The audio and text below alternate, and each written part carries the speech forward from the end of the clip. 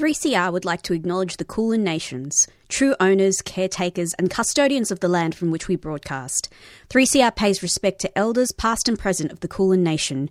We recognise their unceded sovereignty.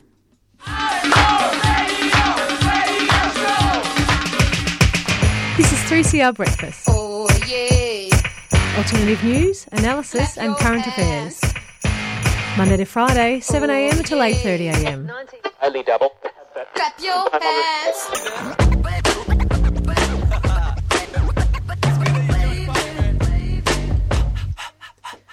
Good morning. You're listening to 3CR Community Radio. You're on Tuesday Breakfast. It's the 31st of August and it's just hit 7am. You're joined here by me, Genevieve. I've got Evie, and then in separate studios, but still in sight, Fong and Carnegie. How are you all? I'm just waving through the glass. So we obviously are still in lockdown. How is everyone going? As well as can be expected, Yeah. I think. It's a little bit like that, I think. I definitely think the fatigue is hitting in a little bit. Yeah. I feel really lucky though, because I'm part of my job. I get to go around and deliver pastries. Oh, so you get to see everyone have their day made. Pretty much, yeah. Which has been really exciting. I've got like a permit and I get to like go out to the outer suburbs and give people deliveries, Delicious of croissants treats. and watch their faces light up. But yeah, I mean, apart from that, it's been pretty. Yeah, it's been same old for me. I've decided to assume like that we're probably not going to get out for a few weeks, so I've just like stopped making plans. Yeah, at all. Yeah, What's exactly. a plan? I don't know what that is. Exactly. Now I actually something really funny that was happening last night. I decided to engage in another show. What are you watching now? I was watching this show. It was like about robots, people like building these robots and like battling Oh, wow. with them. What, like, as in they develop the robots They and like then they... it's actually terrifying. Sorry, we're having some technical difficulties before, but I actually think we have Fung and Carnegie on now. Hello. Do we? Yes, we do. Yay, we're here. No, they just weren't speaking. We just really wanted to listen to you two. We felt like you could carry the entire show for us. I'm speaking about something extremely weird and boring. Is it like those Boston Dynamics robots? It's like it's like boxing or like one of those wrestling shows, but these like people make these robots like, and they interview them beforehand. They're like, this is like the hurricane, and like it has like blades that like shoot out and like blah blah blah, and then they like get in this bulletproof arena. I mean, to be honest, I was a weird child that loved WWE. Oh, yeah. So this is appealing to me. Yeah, you should get on it. Maybe I will. I watched like 3 episodes last night. It was actually very entertaining. How is your lockdown or weeks gone, Fung and Carnegie? I'm back in this stage of lockdown where I'm learning K-pop routines. So Nice. that's where I'm at. It's like one of those things you can get obsessed with. And so you can just watch a video again and again and again and just like go into a hole and you don't know how many hours have passed. So it's a really good lockdown activity. Highly recommend. I love that. I've just been watching really old reality shows again. There's like a channel, like 7 Plus has like a terrible app. And so I've just been catching up on ones from like 2011. Oh my God. Wow. There's some really awful like MasterChef-y restaurant startup kind of shows. And just like I really love that because you can see the food trends that were like popular at the time. So like sliders. A Croquembouche. Croquembouche. Oh my God. Croquembouche was the number one challenge. Macarons. There's so much like sun-dried tomato and stuff that was going out of fashion then, but you can still see like people putting that in food, and you're just like, oh, God. All right, we should probably talk about what's on the show because it is jam-packed today. I know that Fong, you have an interview. So around 8 o'clock, I'm speaking to Fiona from Housing for the Aged Action Group. There's an upcoming online forum put on by them as well as Melbourne University called At Risk 2021, looking at the policy changes needed to improve older women's housing outcomes today, because women aged 45 and over are at real risk of homelessness in Australia, which is awful. So we're going to talk about that. Yeah, and Carnegie, you have one that's a little bit earlier, I think, first coming up. Yeah, and so that one's about a report that was released on a project into economic and financial abuse and how it affects women and how it affects family violence situations. And we'll be speaking with a lawyer and project manager from CLC West Justice, who helped write that report, and will tell us what the findings were and what it's been like to work with these women. Yeah, and then just upcoming at about 8:10, we're going to speak to Gab McIntosh, who's a spokesperson for the Indigenous Party of Australia, which is a party that was founded in New South Wales and is completely Indigenous-led, and they're trying to get membership up in Victoria because it's been a little bit of a gap with the states. So just going to have a talk to her about the party and their policies. But I reckon we'll go to a couple of announcements and we'll be back with the news headlines very shortly. A message from Victoria's community sector. I'm looking forward to not worrying that my patients are going to die of COVID. To no one else being separated from their mum in aged care. I'm looking forward to our wedding and having our family and friends from overseas here with us. I really want to see my mum. I'm looking forward to being able to welcome guests without a mask on. To having all the sports back to normal so that my family members can come and watch me play. I look forward to performing in front of a big crowd again. So please, get vaccinated. Please get vaccinated. Please get vaccinated. Let's get back to the good things. I ask you to get vaccinated. For all of us. Please get vaccinated.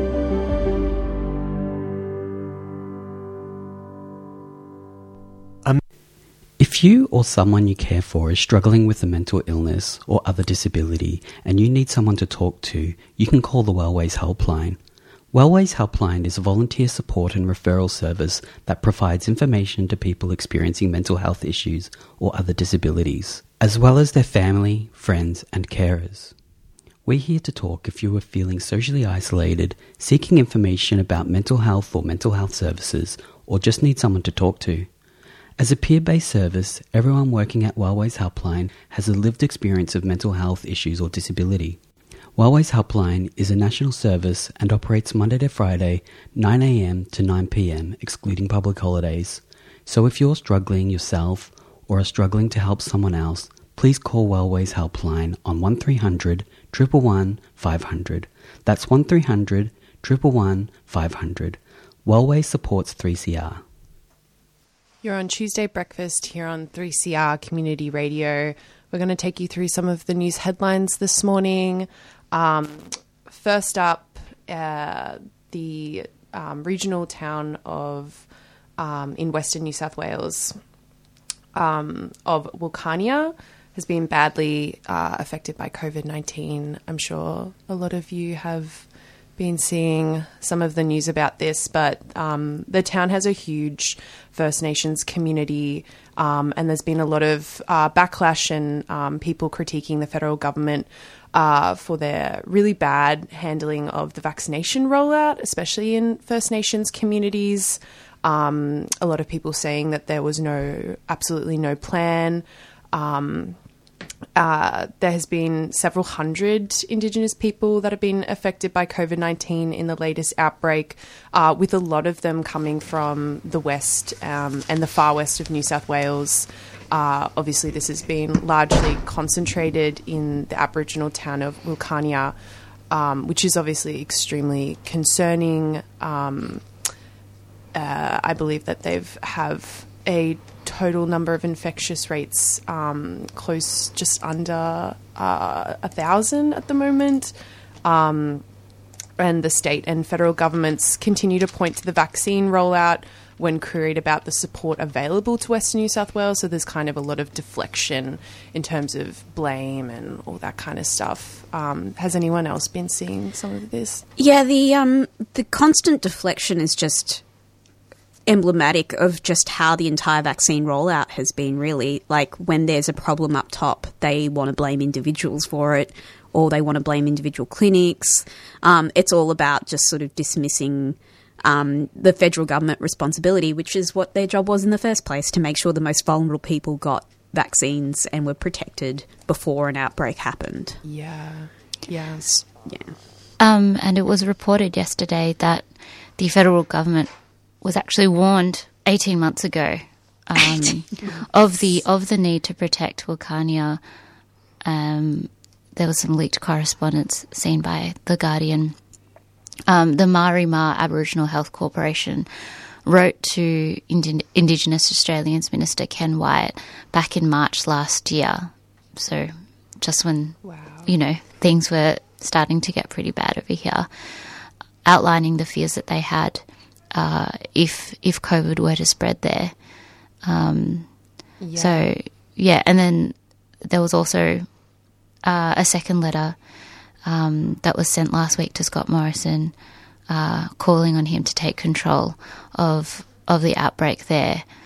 So, which was also copied to the New South Wales Premier and the Federal Health Minister, Greg Hunt. So it's not like they didn't know. Yeah. They were warned back last year in March 2020 that the town's community was at great risk because of things like overcrowded and poorly maintained housing, a lack of food security, highly mobile population, low health literacy, and issues with poorer health and chronic diseases. So, it's coming back now on the government. But yeah, they've been. I mean, it's not like there hasn't been an effort to support the community. There've been quite a few grassroots campaigns and fundraisers to help not only raise money but also to send packages and things like that to the community. So yeah, we can put some links in our show notes later today. Yeah, definitely.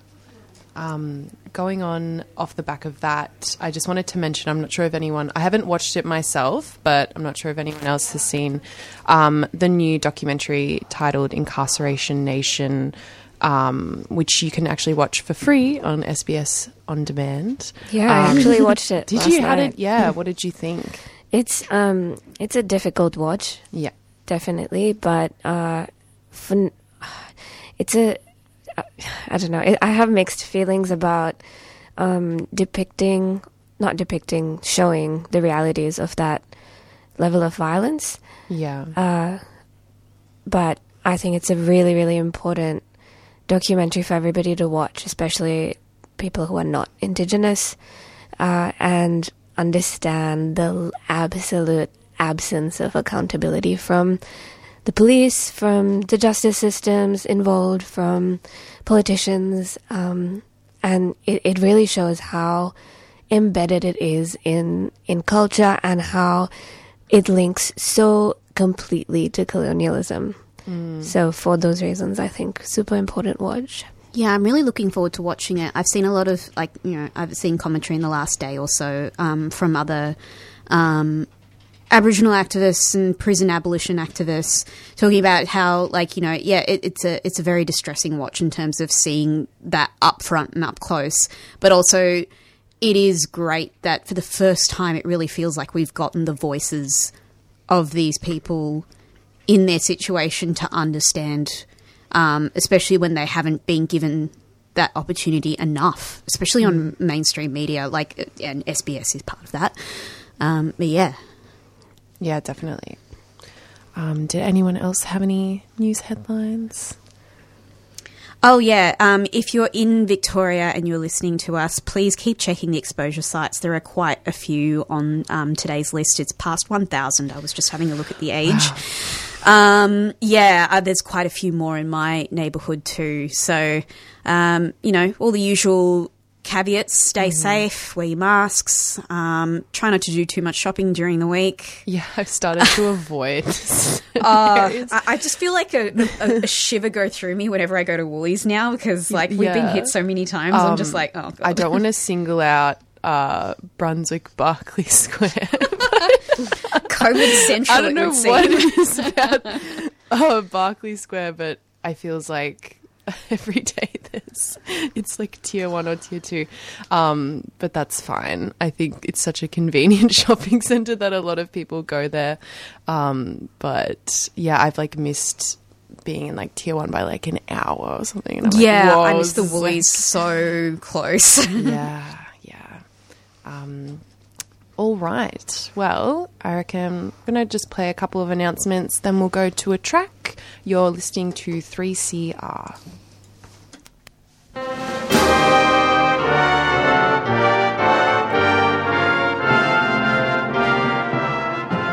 The Maritime Union of Australia is pleased to announce the Struggles That Made Us Poster Design Prize. With a $5,000 first prize, the MUA is calling for submissions of a poster or artwork that addresses or is inspired by the struggles, events or historical figures amongst Australian maritime workers. The winning design will be launched on May Day 2022 and featured in a special May Day edition of Overland magazine. So get amongst it, people. Jump online and search for MUA Design Prize to enter. The Maritime Union of Australia is a proud 3CR supporter. For the struggle carries on, the international knowledge unites the world in song. Victoria, to keep us safe, we know what to do. There are only 5 reasons to leave home: shopping for food and supplies that you need, exercise, both within 5 kilometres of your home or as close to home as possible, care and caregiving, authorised work or education if you can't do it from home, getting vaccinated as soon as you're eligible. Masks are mandatory indoors and outdoors, and if you have any symptoms, get tested. For the latest updates, go to coronavirus.vic.gov.au. Authorised by the Victorian Government, Melbourne, a 3CR supporter. All right, we're going to go to a track now by Tilly Jala Thomas. It's titled Ngana Nyunyi. Tilly grew up in Adelaide, is a singer-songwriter, and her father is a Ngukunu man hailing from southern Flinders Ranges.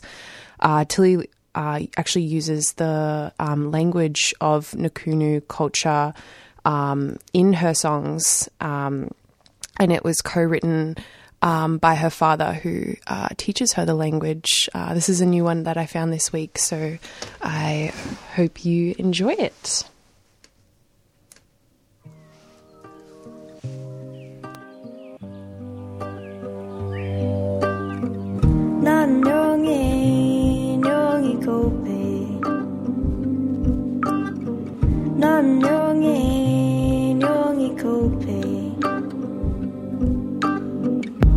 What's that up in the clouds? And now you're talking way too loud. Yidda, yidda, yidda, yidda, yidda, yidda, yidda. Yidda, yidda, yidda, yidda, yidda, yidda, yidda. Whoa,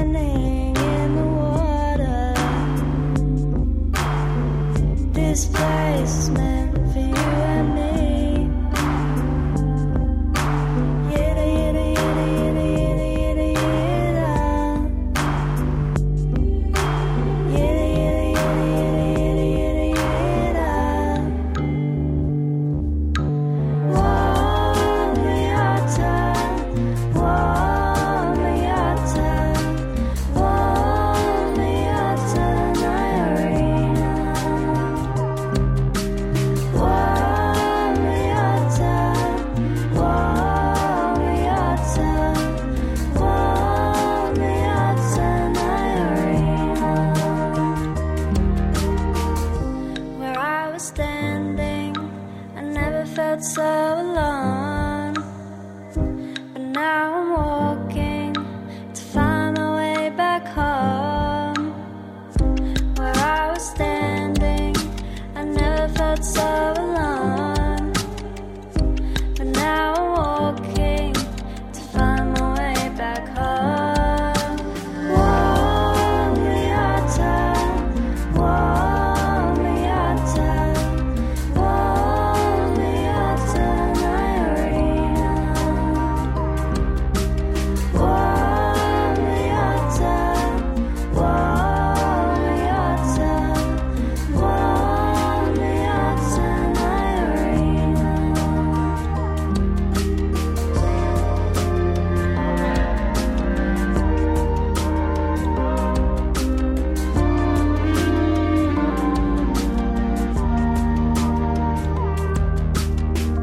난 용이 고피.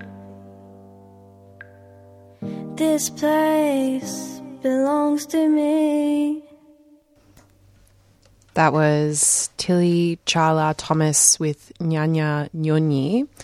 And as always, highly encourage you to support those Australian local artists.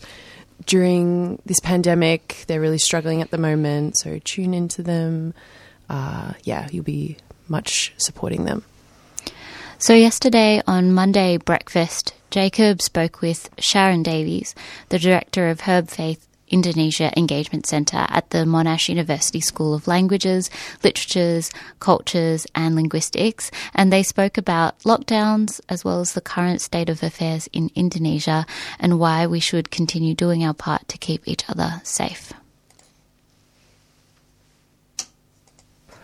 That was White Noise. And you are on 3CR Breakfast, joined by Jacob. And up next, we're going to have a bit of a chat about lockdowns. So with Victoria exceeding 200 days in lockdown, as we know, and parts of New South Wales overtaking the 2-month mark into their current lockdown, it's no surprise that a lot of us are feeling a lot of fatigue around the current state of affairs. And last week, the Premier of New South Wales began announcing the loosening of restrictions, saying that there could be picnics outdoors with up to 5 people as long as they were vaccinated.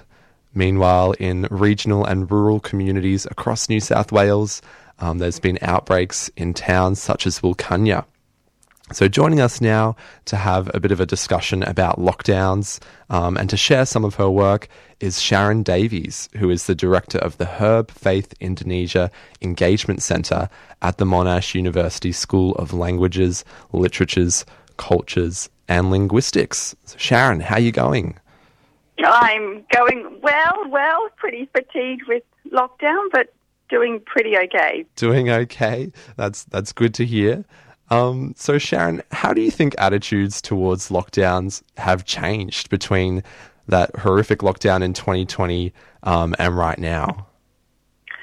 Well, I mean, everybody across the world is sick of lockdowns, right? They've just been going on and on, and it's particularly hard, I think, where there's not a clear end in sight. And you know, for the Melbourne lockdown last year, I was in New Zealand watching people go through it in New Zealand, and of course, people go through it in Melbourne, and of course, New Zealand had its own very tough lockdown, which they're back in at the moment. But my sense is they'll probably come out of it quicker than elsewhere because the lockdown there is incredibly tough, and it really restricts movement, it really restricts transmission, and while when you're in lockdown, it's really much harder. It does end a whole lot quicker, and I think that's what a lot of people are looking for, you know, now in Melbourne. Like, when is it going to end?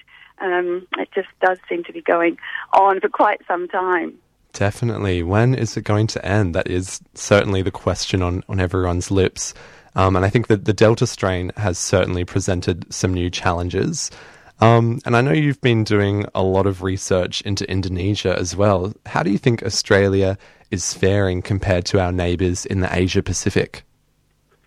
Well, one of the things, you know, is in Australia, we're in lockdown now. It doesn't feel like any kind of a privilege to be in a lockdown, but it is actually an incredible privilege that we can go into a lockdown, because lockdowns save lives. There's absolutely no doubt about that. And if you can save lives when you get through a lockdown, you can all come together again. And so they are well worth doing lockdowns. But some countries just don't have that luxury. So Indonesia, for instance, people will literally starve to death if they can't go out and make money to feed their family. So the choice for people in Indonesia is much starker. It really is a choice between feeding their family or getting COVID, and the hospitals are overwhelmed. You can't get into hospitals. By and large, people are just dying at home because they are absolutely over capacity. And we see this in Sydney already. Australia has the best healthcare in the world, and it gets overwhelmed by, relatively few cases. So you can imagine here, if we didn't have a lockdown, just how many lives we'd be losing. Absolutely. And do you think the zero cases approach is still something that's feasible for Australia? Oh, I think it should be. I think absolutely that should be the goal. And I think, if I was in charge, I would just make the lockdown a really tough one. I would look across the ditch to our neighbours in New Zealand and see what they're doing there. There is no takeaway food. There's no takeaway coffee. In Melbourne, we're not supposed to use the play equipment at parks, but on the weekend there was just hundreds of kids using that. Water fountains are still in use, and so I think the goal should absolutely be, getting those case numbers right down, and the way to do that quickly is with an incredibly tough lockdown, not, a more relaxed lockdown that Australia tends to have compared to somewhere like New Zealand. And I just imagine in a few weeks' time, New Zealand will be coming out of their lockdown, and potentially, Australia will still be there. For sure. And I certainly agree. I think we're going to be operating under a public health response for quite some time. And there's been some recent discussion, particularly in New South Wales, about the Doherty modelling, which gives us some indication of what a post-lockdown Australia could look like once we hit the 70% vaccination rate. What do you think are some expectations people should have about opening up after lockdowns? I think for me, I just look at what happens in the UK. So they have incredibly high vaccination rates. It's something like 90% for over 18s or over 16s, really, really high rates of vaccination, but they're still having over 100 deaths a day. And so even at those high vaccination rates, it's not like suddenly we can all live, happily without the threat of death. It is still there. And so I think, that, is quite concerning. And when we've still got a chance, particularly in Victoria, to get those case numbers right down, I would hope that that's what we're aiming for, rather than having to be in a case like the UK is, and in the US that we're not hearing very much in the news about there. But, the death numbers are still staggering, and people elsewhere have seemed to be accepting of that, only 100 deaths today, as if that's something that we should be happy about or comfortable with. For sure. I think the statistics that are largely being portrayed in the news are moving on beyond case numbers now and more onto hospitalizations and vaccine rates. But on that thought, why do you think then are we going for 70% vaccination before we open up? Do you think it should be more like 90%? Oh, I think so. Yeah, and I think in a lot of those kind of numbers, that's looking at either adults over the age of 18 or over 16. But as we know, with the Delta strain, that even children can be impacted by that. So I'd like to see vaccination rates where they're talking about whole of population, or at least, over 12, to have some sense of being a little bit more comfortable with any kind of opening up. For sure. I certainly agree. And so we've entered, I think, past the 200-day lockdown mark at the moment. Over 6 million vaccines administered in New South Wales last week. if you had any pieces of advice for our viewers on how to cope with the mental strain of the lockdown, what would you say? Oh, yeah. Giving some advice that hopefully myself, can take as well. I mean, I think one of the really disconcerting things is just the uncertainty. I think in previous lockdowns where, a really strict, tough lockdown, you start to see the numbers come down and you can kind of deal with that where there's a bit of certainty. And at the moment, it's just so up in the air. We don't have any kind of certainty. And I think that's the really hard thing to deal with. And I guess I take a little bit of solace in some things by thinking if we can all get through this, whatever comes after that, we'll all be thinking back to, well, we got through COVID, you got through COVID, this is nothing compared to that. And also thinking a little bit about when my kids grow up, they'll be, they often ask their grandparents about, their grandma's in their 90s, so she lived through Second World War, and they ask her about, what was that like? And I was like, well, when you get older, little kids will be asking you, what was it like to live through COVID? So trying to think long term and think we will get through this. There is light at the end of the tunnel, and we'll be looking back on this as a really tough time, but it'll be, making, we get a lot of good character out of these things. And I think more immediately just trying to find little things that can get us through. So just a simple walk. I went walking this morning and all the blossoms are out and you've got that lovely fragrance. So just taking those small moments to try and centre yourself, as well as looking past all of this and imagining what life is going to be like when we can travel and see all our loved ones again and see all of our loved ones again, so that people aren't missing, that we've done the really hard yards now, so that when we come back together, we are all together. It is so important to appreciate the little things right now. And just on that note of certainty and moving forwards, what changes would you hope to see made, particularly for essential workers like childcare and aged care workers long term, now that we've sort of endured a long pandemic that's really exacerbated some of the problems in the system? Yeah, that is such a great question, and my hopeful self would hope that we as a global society see the work of essential workers are very often our most poorly paid, our most precarious, and yet we call them essential workers, so cleaners and other people who are doing all of the things that are absolutely essential to our health and well-being. So I would love to see some systemic change, from the government level that recognises that people doing all these jobs deserve, at the very minimum, a living wage, that we're thinking about more issues around equity and equality, and that we really question how some of these big companies that are getting job seeker can take all of that money, and yet agencies are going after someone who was overpaid $50 for a welfare benefit or something. So I'd love to imagine that there's a pretty radical restructuring in terms of how we value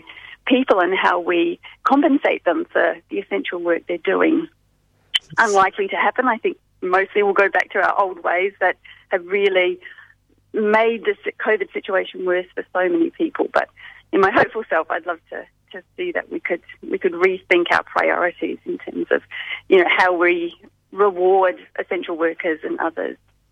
Certainly. Radical restructure, repaying your essential workers, essential wages, I think is a good step in the right direction.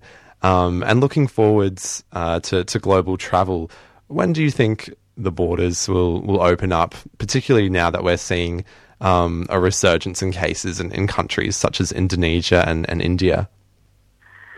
Yeah, so much of my work is based in Indonesia, and I just wonder when it will be possible to get there, and just as importantly, when it will be possible for people to come here. It might be that more quickly Australians can go overseas and return than other people coming in. It just seems a long way off. Like 2022 is, there's no chance, I think, of any kind of international travel, but hopefully by 2023 there's some kind of systems in place that we can, do what Aussies do and go overseas and do all of that travel and welcome people to our shores as well. But in the short term, I don't see that happening. Certainly. And do you think we should be vaccinating our neighbours in the Asia Pacific as well? Well, one of the tragedies, of course, is that, Scott Morrison's talking about all these extra vaccines that Australia has got, but these have come from somewhere, and these have come from poor countries that arguably need them much more urgently than does Australia. And so, Australia cannot be in this alone. If we have a completely vaccinated population, it doesn't help us as community players on a global sense. So Indonesia, for instance, can't even count the number of deaths. So any statistics reported from that country are, radically underreported because they just don't have the facilities for testing or for counting. And so I think Australia needs to do a lot more in terms of, looking out for our neighbours. And I think that's one of the heartbreaking things, that here in Australia we have this luxury of lockdown, that we can go into a hard lockdown and protect ourselves really quickly. And we're receiving all of these vaccines that, many of them were meant for somewhere else. And yet people are still, pretty selfishly, I think, protesting against that. And it's just a slap in the face for countries like Indonesia that don't have that luxury. Yeah, I think it's definitely a real wake-up call of we are so privileged to be in this lockdown, and I think it's worth commending everyone for staying safe and for protecting our community. And I think that's a great note to finish on, and continue to stay home and do your part. And Sharon, it's been a real pleasure interviewing you. Thanks for coming on the show today. Well, thank you so much. And I might just end with this word, just, on that importance of looking out for each other. I'm an anthropologist, and one of the famous or infamous anthropologists was Margaret Mead, and she once was asked what is the sign of civilization, and people expected her to say, great cities or great sewage systems or something. And she said it was finding the bones of someone who had had a broken femur, a thigh bone, and it had healed. And it was the healing. You can't heal without the support of your community and your friends and your family. And so this is a lovely way of really emphasising that what makes humanity great is our ability to look out for and care for each other. So I think that's a good message to try and go forward with, for all of us to think beyond ourselves and look out for our neighbours and friends and family. That's a fantastic message to take away from today's show. Sharon, thanks so much for joining us, and I hope you enjoy the rest of your day. Thank you. Thank you so much. Thank you. So that was Sharon Davies there from Monash University, speaking on the lockdown here in Victoria and what's going on in the rest of the world. We'll be right back after this. Thanks to Jacob from Monday Breakfast bringing us a great discussion with Sharon Davies there about a lot of things, about lockdown, about vaccinations, and about looking out for our local community, but also for those who come from neighbouring countries. Fitzroy Legal Service has launched a free information and advice phone service for people who have been stopped, questioned, fined or charged for breaching COVID-19 restrictions. Have you been fined or charged under the new laws? Or stopped and questioned by police for being outside? Call 0434 136 501. Weekdays between 9am and 5pm. That's 0434 136 501. Or head to fitzroy-legal.org.au for more information. You can also report incidents at covidpolicing.org.au. Fitzroy Legal Service is a 3CR supporter.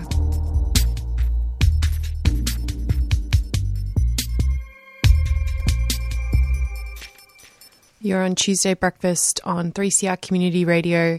It's just hit 20 to 8. We're going to go to a track now, a new song by Melbourne local Maya Harasido called I Know. Maya was born in Tokyo but raised in Melbourne and continues to be a promising musician for the country. She mostly blends pop, soul and R&B. And this is her most recent song, so enjoy this one.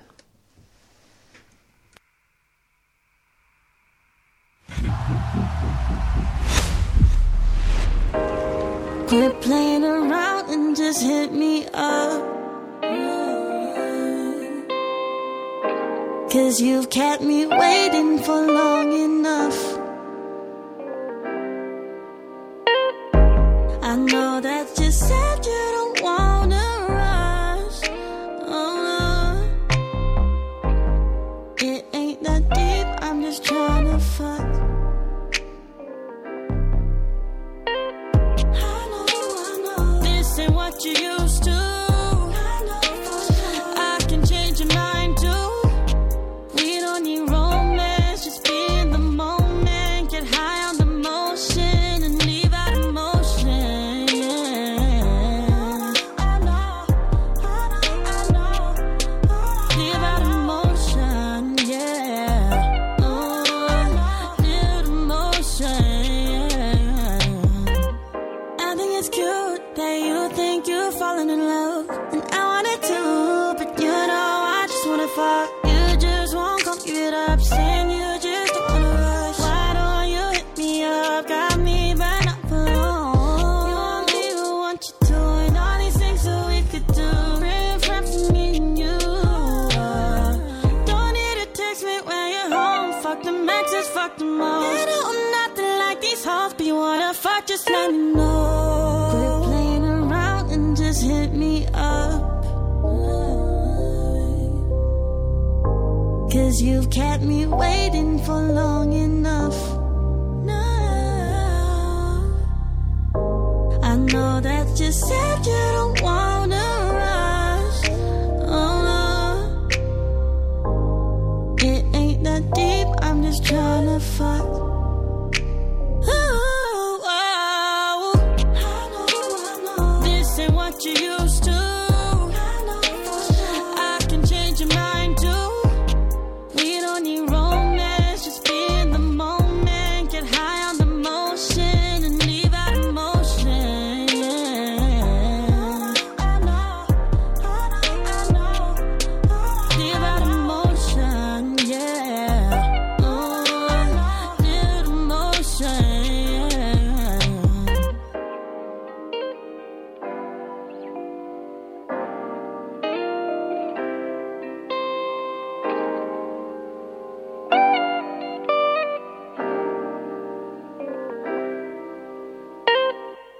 That was Maya Harasido with I Know. So last week, a report was released, and there was an article in The Guardian detailing the project that the report was on, which is Restoring Financial Safety, the Transforming Financial Security Project. And this project was a partnership between Community Legal Centre West Justice and Macaulay Community Services for Women. And the whole point of the project was to address economic abuse experienced by victim survivors of family violence. So today on the show, we have Dacia Bella, who is a lawyer and program manager at West Justice and one of the authors of the report that was released last week. Welcome to the show, Dacia. Hi, Carnegie. Thank you for having me. So can you tell our listeners a little bit about what economic abuse and financial abuse looks like? Yeah, sure. So economic abuse is a form of family violence, and it involves control over a person's ability to acquire, to use, and to maintain economic resources. So therefore, it can threaten a person's economic security and their ability to be self-sufficient. So it really presents in many different ways. However, some examples that we see most often through our clinic are coercing someone to take out a loan under their name, or deliberately accumulating debt in someone else's name, or accruing infringement. Yeah, and does this predominantly affect women? It does. So the only people that we serve through our clinic is women, but as you know, family violence in general is a gendered issue. Right. And so can you explain to us and our listeners a little bit about how this model works and how it aims to address the issues of economic abuse in family violence? Yeah, so economic abuse is cited as the number one reason why a woman returns to a violent relationship. And most of the women that we see report that it's really difficult for them to move on with their lives while stress and debt's hanging over their head. And often the effects of financial abuse can really endure long after someone has physically left a relationship. So we found that it was really important to respond to economic abuse so that we can ensure the safety of victim survivors and ensure their financial independence so that they can move on with their lives and meet their own needs as well as the needs of their children. So the model is it's a client-centred service, and it's designed with the aim of providing vital assistance to victim survivors in an environment of trust and safety. So we partnered with a local family violence service called Macaulay Community Services for Women, and in doing that, we embedded a lawyer and financial counsellor into one of their transitional accommodation sites.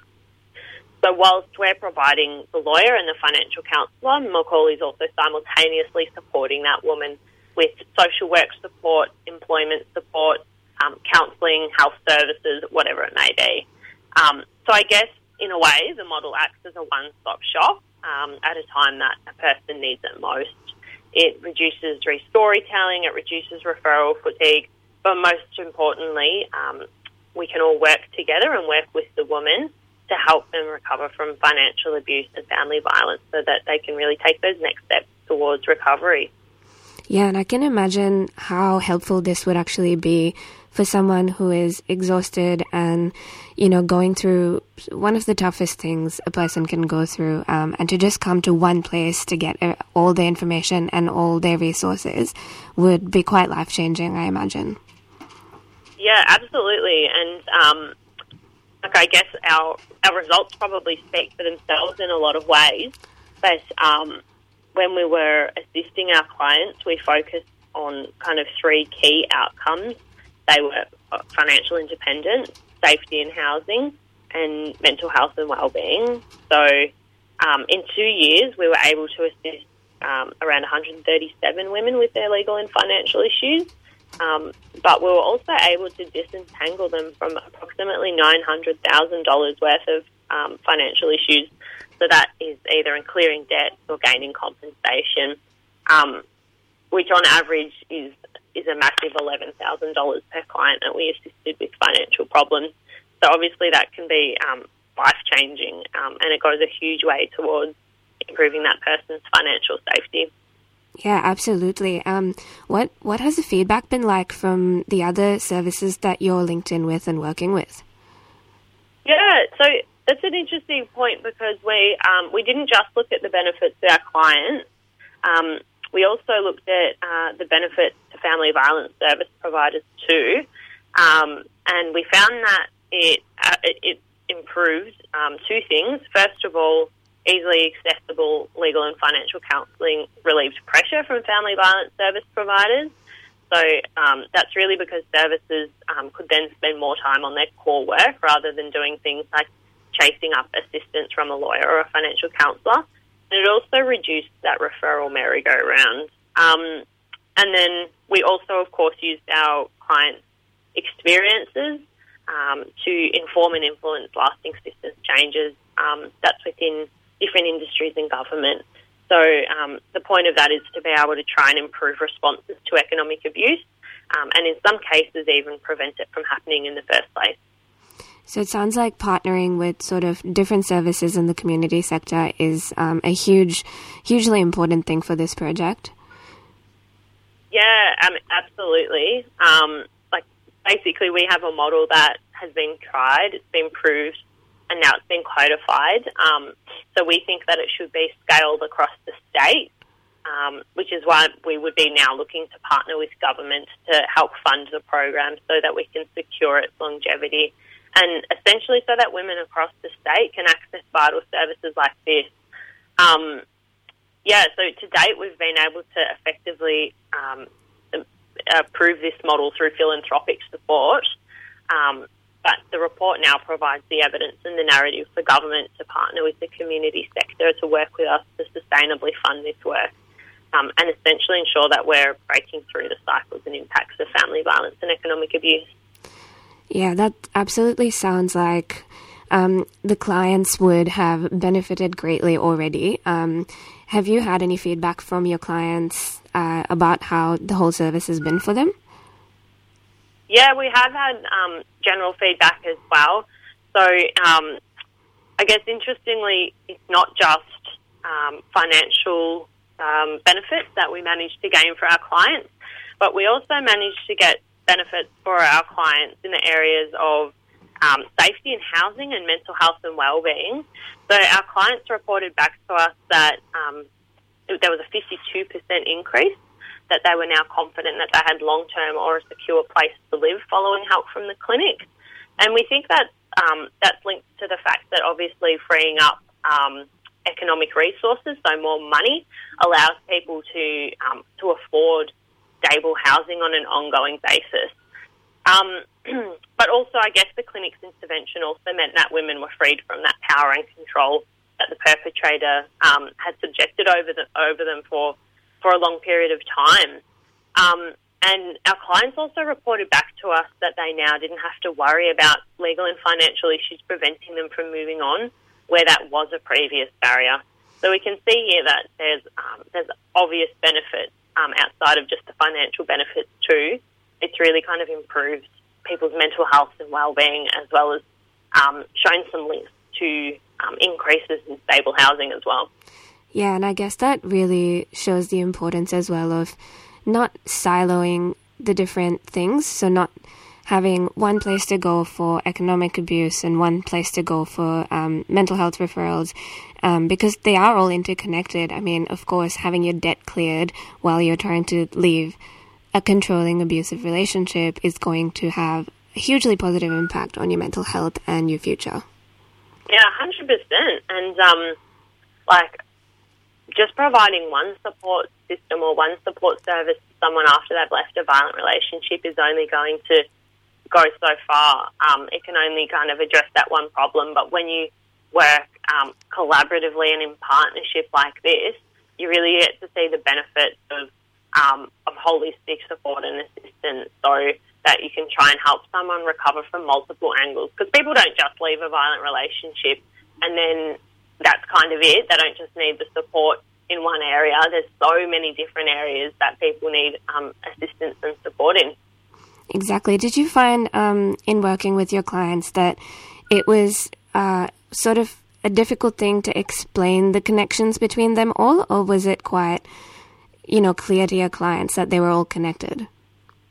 I think in some cases a lot of people hadn't even realised that they were experiencing that level of economic abuse, and that's probably because economic abuse is or can be a difficult concept to understand, and it's not widely known. A lot of people obviously know that physical violence equals family violence, but it's often these other kind of more silent types of family violence that people don't realise are happening to them until they have that conversation.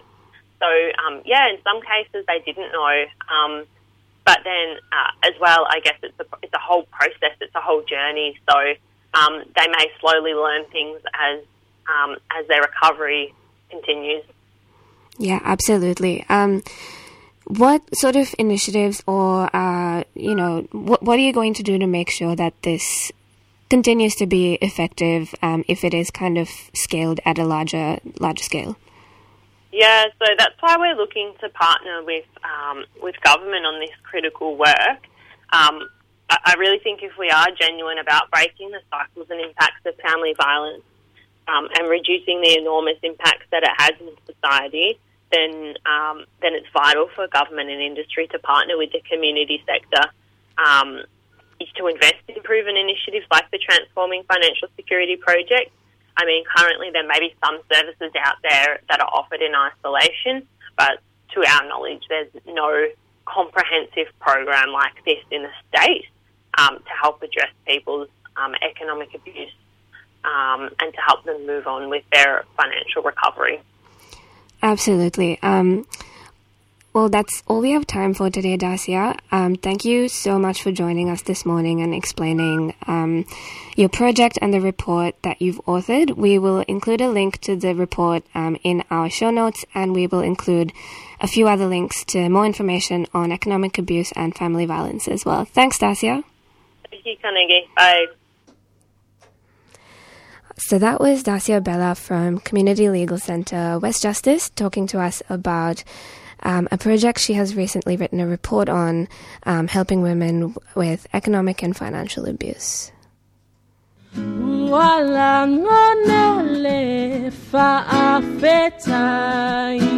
Tuesday Breakfast would like to thank our friends at Living Koko for their support of the program. Living Koko puts community first by respecting food sovereignty. Based in Braybrook, they create bean-to-bar chocolates, cacao tea, intentional drinking cacao, and cacao mass in bulk. A zero-waste manufacturing space, Living Koko ethically sourced cacao from over 130 domestic village farms in Samoa. They are at livingkoko.com or on Facebook and Instagram.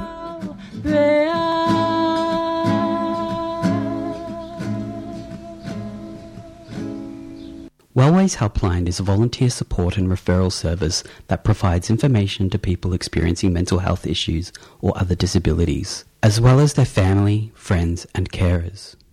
We're here to talk if you are feeling socially isolated, seeking information about mental health or mental health services, or just need someone to talk to. As a peer-based service, everyone working at Wellways Helpline has a lived experience of mental health issues or disability. Wellways Helpline is a national service and operates Monday to Friday, 9 a.m. to 9 p.m, excluding public holidays. So if you're struggling yourself or are struggling to help someone else, please call Wellways Helpline on 1300 111 500. That's 1300 111 500. Wellways supports 3CR. It's time to speak up, speak out and speak loud. From an idea born on a park bench outside Liberal Party headquarters, where hundreds of women told their stories of sexual violence, introducing Feminist Fridays. Join our open speaking circle to tell your story any way you want. A poem, a speech or a dance. You can even yell it out in the direction of Parliament House because that's where we'll be, on the steps. Feminist Fridays, starting Friday the 30th of April at 12 p.m. Join us. It's time to unite, heal and take back our power. Feminist Fridays isn't just a protest. We are a non-hierarchical collective ready to destroy the patriarchy, starting with your voice. This event is taking place on stolen Wurundjeri land and voices of First Nations people are prioritised. Hosted by Loud, Angry and Not Sorry. A 3CR supporter.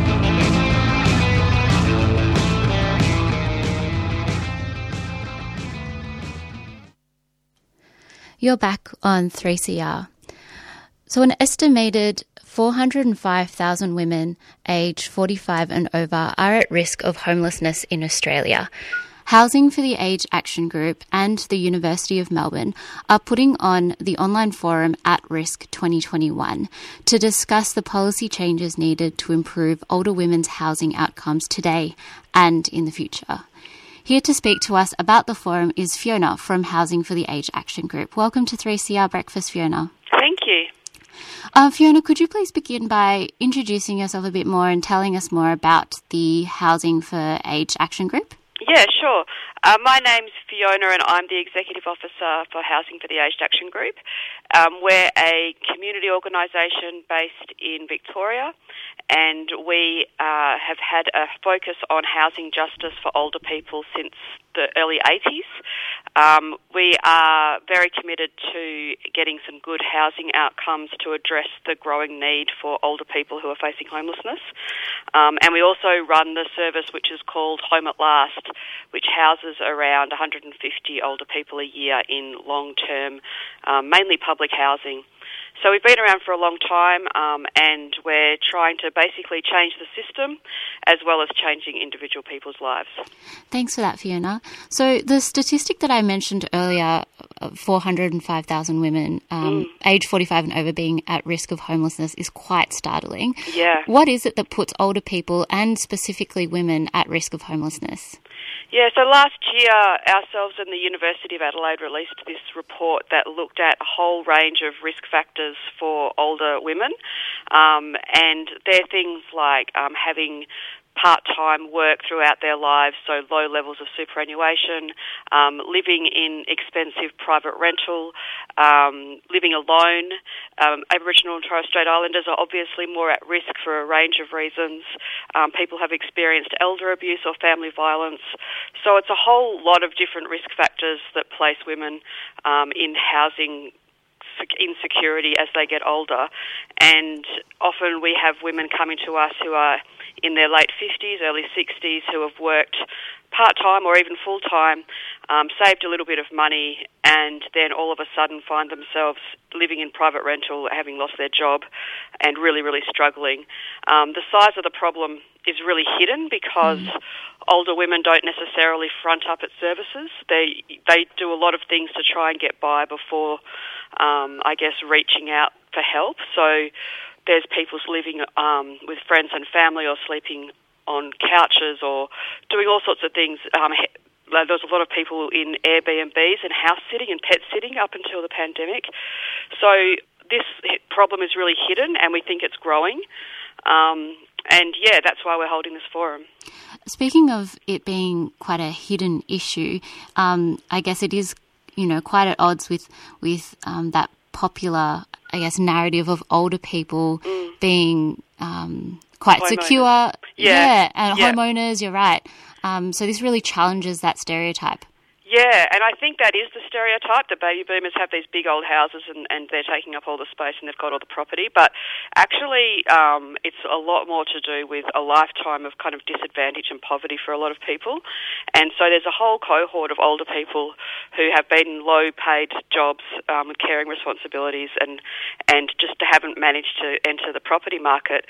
And they're really, really disadvantaged. So you just can't survive on the pension in the private rental market, and the housing quality as well is really, really poor in that lower end of the rental market. So if you have some sort of, you go to hospital and you have some sort of accident and you can't be discharged from hospital because your private rental has a crappy bath, what are you going to do? You're going to end up in residential care prematurely or just nowhere to go. So, yeah, I think it's a lot about poverty and class more than age.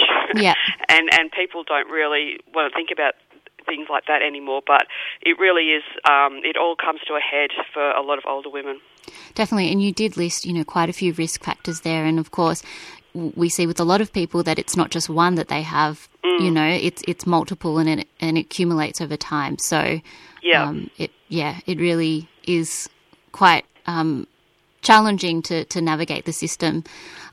Where are we policy-wise? Have there been any changes made to support older women at risk of homelessness?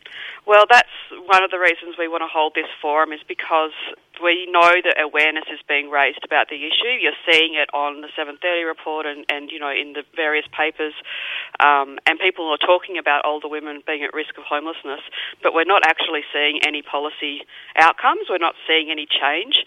So last year we held a forum. There was about over 500 people registered for that, and about 350 people across the country logged on to our online forum and really clearly wanted action. There was lots and lots of chat going on and lots of desire to kind of connect and make a difference. So this is our follow-up to that, and we're hoping that we can move from just raising awareness and into actual policy change, and have some real immediate outcomes for not just women now, but women into the future, the next 20 years or so. Definitely, because we are going to see, I guess, the effects of COVID, not just in the next couple of years, but ongoing. So this online forum is going to take place online on the 17th of September. Could you tell us a bit more about it, the different breakout sessions and any keynote speakers? Yeah, so we were pretty keen to listen to what people that attended the last forum wanted to do, what topics they wanted us to cover. So we've got 3 breakout sessions. We've got the political panel, because obviously politicians, they're the decision makers that have got a lot of influence in this area. So we have on the political panel, we've got Tanya Plibersek from the Labor Party and Larissa Waters from the Greens and Zali Steggall, who's an independent. And then we also have Penny Lemus, who's an older woman that's got lived experience of homelessness. So hopefully we'll hear some ideas of what the parties are bringing to that. And the whole forum will be opened by the Minister for Superannuation and Financial Services, which her name's Senator Jane Hume. So that's the political part of it. But as well as the politics, we're going to have a session on older women and housing and domestic violence, which will be convened by Jess Hill. And we have another one on solutions. So we often hear about what we can do about it. There's lots of talk of different types of things like tiny houses and the rest of it. So we'll have a whole heap of people there talking about some of their solutions, including people from the Brisbane Housing Company. There's the Northern Rivers Community Gateway, and we've got the chair of the Aboriginal Housing Community Housing Limited as well. And then the last panel is about action. So we've chosen some people that have had really good campaign outcomes for their different issues, and they're going to come and talk about what they think works in terms of making a difference and influencing decision makers. Yeah, it sounds like this online forum is really trying to target all the different areas and have everything from, like you said, political discussion to local solutions and then action. It sounds like you're trying to cover a lot, which is great. And I can already see, clicking on the website that there's already, some online discussion happening. Yeah. So where can people go if they want to share their thoughts or ask questions? So that's the really good thing about this as well. We've actually created an online platform where people can share ideas and connect with each other. So no matter where you live, if you've got access to the internet, which I know is a barrier for a lot of people, but if you do, then you can jump online and ask questions of the panel members or make your comments or share resources or share ideas about what works and doesn't work. So you can get onto our website, which is oldertenants.org.au, and look for the events page, and then from there you can go register and check it out. It's going to be good. Great. And we can put that link in our show notes later this morning as well. I guess for you, Fiona, what outcomes would you like to see from, policy changes in the next few years? What would be an ideal an ideal world? Yeah. I think we need to have immediate investment in public housing, and it needs to be a lot more than what we're seeing. So although some of the governments across Australia are making some investments, there really needs to be rapid building of public housing to address the current and the future need. And in Victoria, we're lucky to have there's particular public housing that's targeted for older people, so 55 plus housing. Yeah. So that would be great if that could be rolled out across the whole country. And also we have here in Victoria eligibility criteria, so if you're over 55 you automatically get prioritised, and that's not the case in other states. It's 80 in New South Wales. Wow. So we'd like to see that happen across Australia, but also more public housing and more low-cost retirement housing for people who maybe have a little bit of savings but not enough to buy anywhere. Definitely. And lastly, there are, obviously, these are all structural systemic changes that need to take place, but is there anything that we can do, our listeners can do, to support older people in this situation? I think it's really good for people to be aware of their own internalised ageism, I guess. Yeah. So every time you sort of have that instinct of thinking that baby boomers are taking up all the space, or that there's a whole lot of, older people that are got a lot of advantage compared to younger people, just don't go there. Like it's quite hard to interrogate your own assumptions about growing older, and older people have just as much value and as much to contribute as anyone. So I think just on a personal level, that's what people can do. And then politically, of course, jump online and sign all the petitions and tweet all the pollies and do everything you can and bring housing as much as you can to the forefront, because housing is fundamental to all of our health and well-being. Definitely. And I think, like you said earlier, you know, it's about class, it's about race, it's about gender, it's intersectional. So that's right. It's very easy for people to stereotype, you know, baby boomers, older people into being, you know, wealthy homeowners, but that's not the case for a lot of our population. Well, thank you so much, Fiona, for joining us this morning. We'll pop the link to the event in our show notes, but please, everyone, if you can, attend the At Risk 2021 online forum on September the 17th. Thank you so much, Fiona. Thank you for having me. So that was Fiona from the Housing for the Aged Action Group. They're speaking to us about homelessness among women aged 45 and over, as well as the online forum that's going to take place next month. It sounds like there are going to be a lot of great guests and a lot of interesting and important discussions being had there. We'll be back right after this.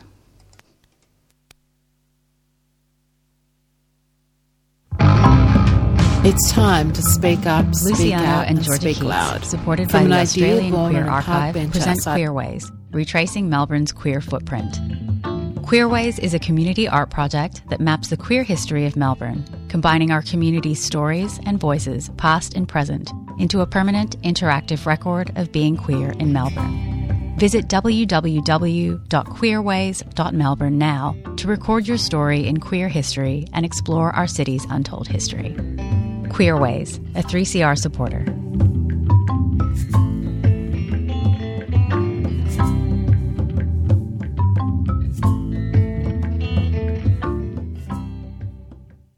A message from Victoria's community sector. I'm looking forward to not worrying that my patients are going to die of COVID.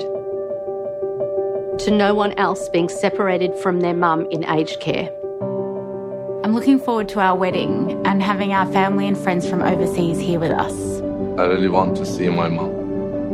I'm looking forward to being able to welcome guests without a mask on. To having all the sports back to normal so that my family members can come and watch me play. I look forward to performing in front of a big crowd again. So please, get vaccinated. Please get vaccinated. Please get vaccinated. Let's get back to the good things. I ask you to get vaccinated. For all of us. Please get vaccinated.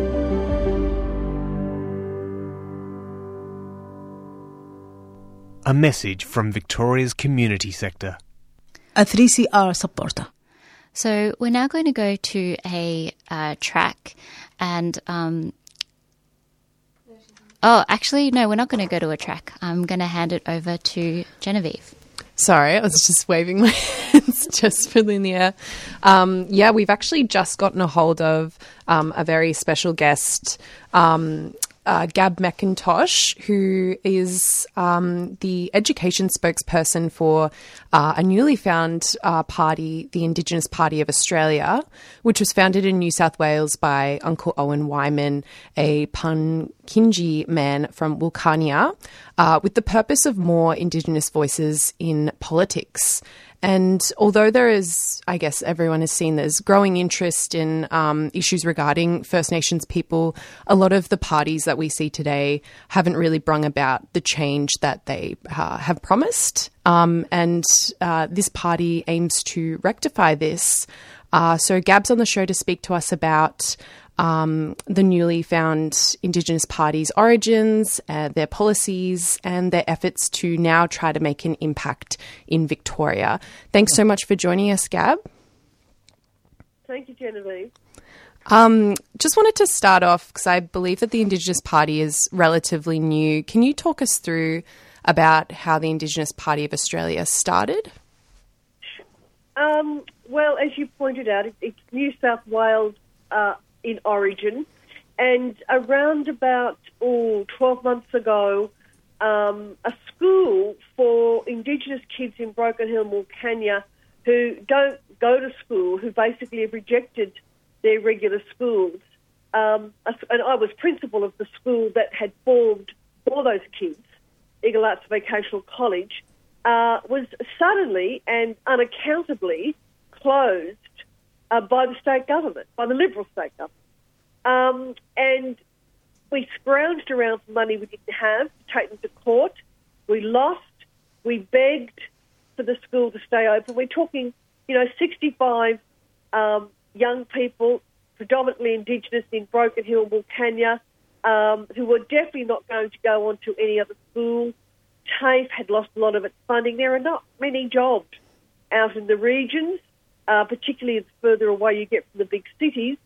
It was really like almost signing a death warrant for them. We all know that education is the key to breaking out of poverty. So why would the state government do this? It turned out that some of our paperwork wasn't quite right. The Anti-Discrimination Board bought into the issue and said no to the government. No, if you close this school, you are in breach of 6 counts of the Anti-Discrimination Act. And I've actually got the paperwork for that if anyone's interested in looking at it. And nothing would sway them. So after the school closed, this ended 2018, we all sort of licked our wounds for a while. And finally last year, Uncle Owen and a number of Indigenous people were travelling up the New South Wales coast, and I said, well, can we have a meeting and think, what in the hell do we do next? And it was a joke, to be quite frank. One of the Indigenous elders from the Newcastle area, as a joke, said, you know what we should do with these buggers? We should start our own political party. That'd stop them, wouldn't it? And I think we all just looked at each other and went, why hasn't anybody thought of this? It was like Newton and the apple. It was a really sort of dying moment. And I said to Uncle Owen, who's our convener, I said, and he said, don't worry, he's always saying crazy things. So that was that, and on they went wanting their way up to see more Indigenous communities located in the South Coast, so heading for Bunjalung country.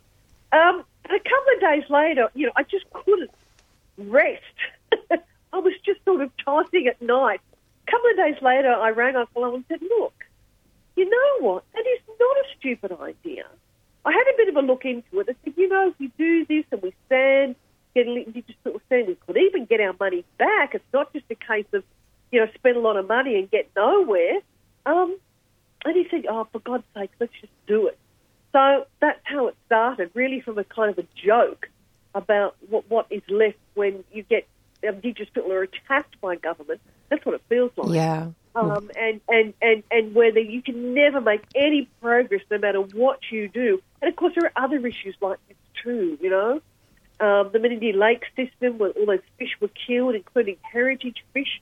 Supposedly some of them were 100 years old, Murray cod, and they just, died. And, Indigenous legal centres get closed at the drop of a hat up in the North Coast. And it's happening everywhere. Yeah. And what do Indigenous people do? And there's a lot of, as you pointed out, goodwill to help Indigenous people. But when the rubber hits the road, there's nothing there. Definitely, and that's something that I wanted to talk about in the next question. Obviously, a lot of parties that we see now kind of throw around this, support for Indigenous people, support for their issues, but not much has changed.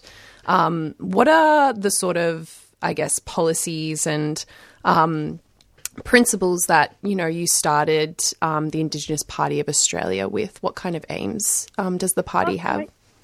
We've kept it really simple because remember that our party has both Indigenous and non-Indigenous members, and everyone's welcome. I'm non-Indigenous, for example. But we wanted to make sure that any policies we had were able to be understood. And you have to remember that Indigenous people, particularly older Indigenous people, over 35 and in the regional areas, don't always have great literacy. They're not always great readers. So we didn't want some long, complicated policy. So we've got 13 points, basically, and they cover the sorts of things that are a problem wherever you go. So the big one is, number one, probably environment and sacred sites. All across the country, WA stands out, also here in New South Wales. there's always some piece of land that's under threat that's important to Indigenous people, and that they just get no say about what's going to happen to it. In the Central Coast of New South Wales, there's a piece of land right adjacent to a national park. We've recently discovered some more carvings there, and they're about to bulldoze it for houses. When we all know WA and the shock over there with what happened. Sorry, early in the morning, my brain's gone. The big one, the mining company that just bulldozed. I think it was human remains, wasn't it? It was extraordinary. So that's number one, probably. Very close behind that is incarceration. Again, it's a big issue wherever you go. In the Northern Territory, of course, it's huge. 90% of young people incarcerated are Indigenous. You guys in Victoria have got the best. I think something only like 30% of your jail population is Indigenous. Wherever you go, it's the same story. The jails are full of Indigenous people, mostly for quite minor crimes like refusing to pay a fine or maybe getting in a brawl in the street, so some sort of altercation. They don't have the money for fancy lawyers, and of course the legal services tend to be, under successive governments, have been wound back rather than be bolstered up. So that's a big one.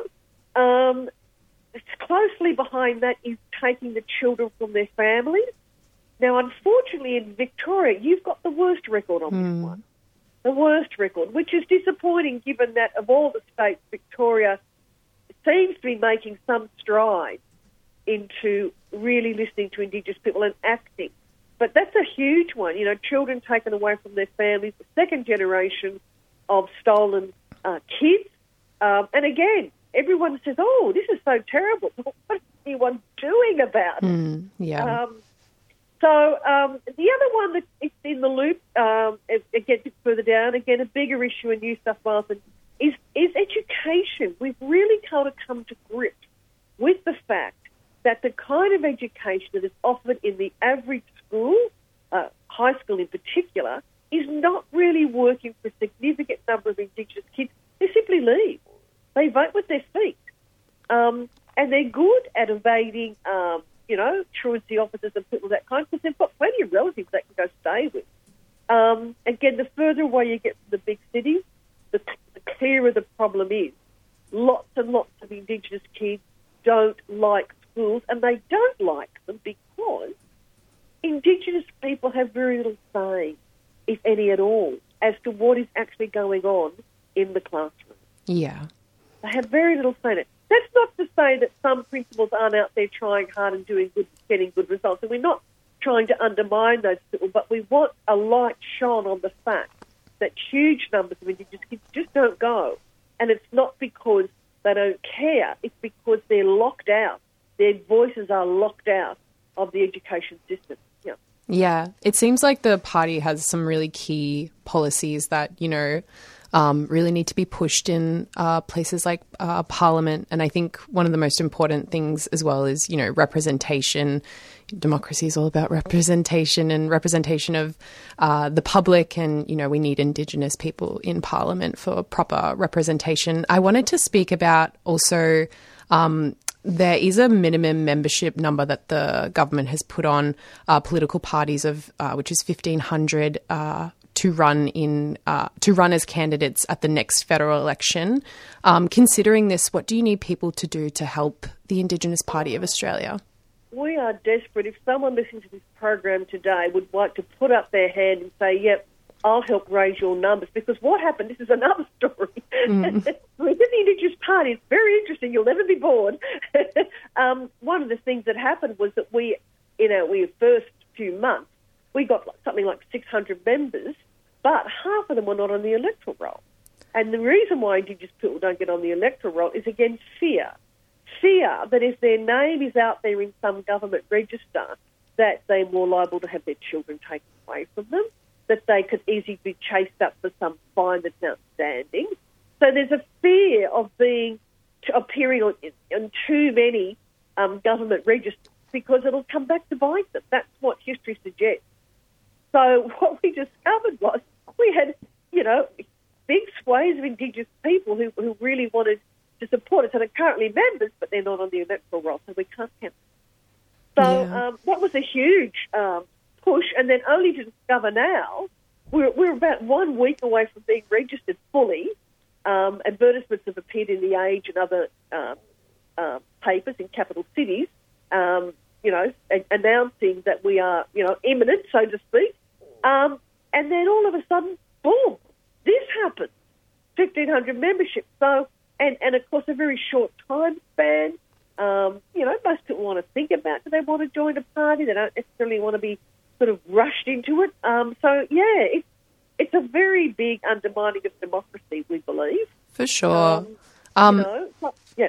No, and I was just going to say, just because we're fast running out of time, Gab, and I really want to push this home for people to, sign up and become a member and look more deeply into the Indigenous Party of Australia, especially here in Victoria, where I believe there's a little bit of a gap. Where can people read more and sign up to the party? So, if you go to www.indigenouspartyofaustralia.com, you can sign up there there's a form, electoral form from the Electoral Commission. You can fill that in, and that'll get you on board. If there's anyone out there who thinks, oh gosh, I'd really like to, help this new party pull in 100 new members in the next month or so, I'd be thrilled. And can I give my number over the phone, over the program? For sure. If you're comfortable with, your number going out, for sure, be my guest. So it's 0455 195 920. 0455 195 920. Send a text to me, Gab, and just say, hey, can we help? Also, we'd love someone to stand in Victoria. Yeah. We're not sure what's happened, but we don't seem to have connected very well with the Indigenous community in Victoria. It could be because you guys are ahead of the game, and there's a sense perhaps amongst your local Indigenous people that Victoria's already making gains. There's not such a pressing need. I don't know. We don't really know. But we haven't been able to connect as well in Victoria as we have in other states. Yeah. Well, you heard it here, listeners. Please go on to the Indigenous Party of Australia's website or text Gab or call Gab. We'll pop your number up on our show notes and website as well. But yeah, we urge you to try to get them to 1,500. But thank you so much, Gab. It's been such a pleasure talking to you and about the Indigenous Party of Australia. I hope we speak again and you can help us find a candidate. Absolutely. I'd be glad to. That was Gab McIntosh, the education spokesperson for the Indigenous Party of Australia. We have come to the end of the show. Unfortunately, it's been absolutely jam-packed. Just briefly going over what we discussed, Carnegie had a wonderful interview. Yeah, I spoke with lawyer and program manager Dacia Abella from West Justice about a project and a report into that project about economic abuse for victim survivors of family violence. And then I spoke with Fiona from the Housing for the Aged Action Group, talking about women over 45 being at risk of homelessness and their upcoming event, At Risk 2021, which is an online forum. Please attend. Yeah, and you just heard from Gab McIntosh, who's spokesperson for Indigenous Party of Australia, urging people to please sign up and become a membership. It is completely wanting to get Indigenous people into Parliament, representation, and there's a huge gap in respondents from Victoria, so they're really urging people to get on board with that. All right. Well, coming up next, as always, is Accent of Women. Hope everyone stays safe, stay, as occupied as you can, and look out for each other, be kind to each other during this lockdown. We got this, Melbourne. And keep it locked to 3CR.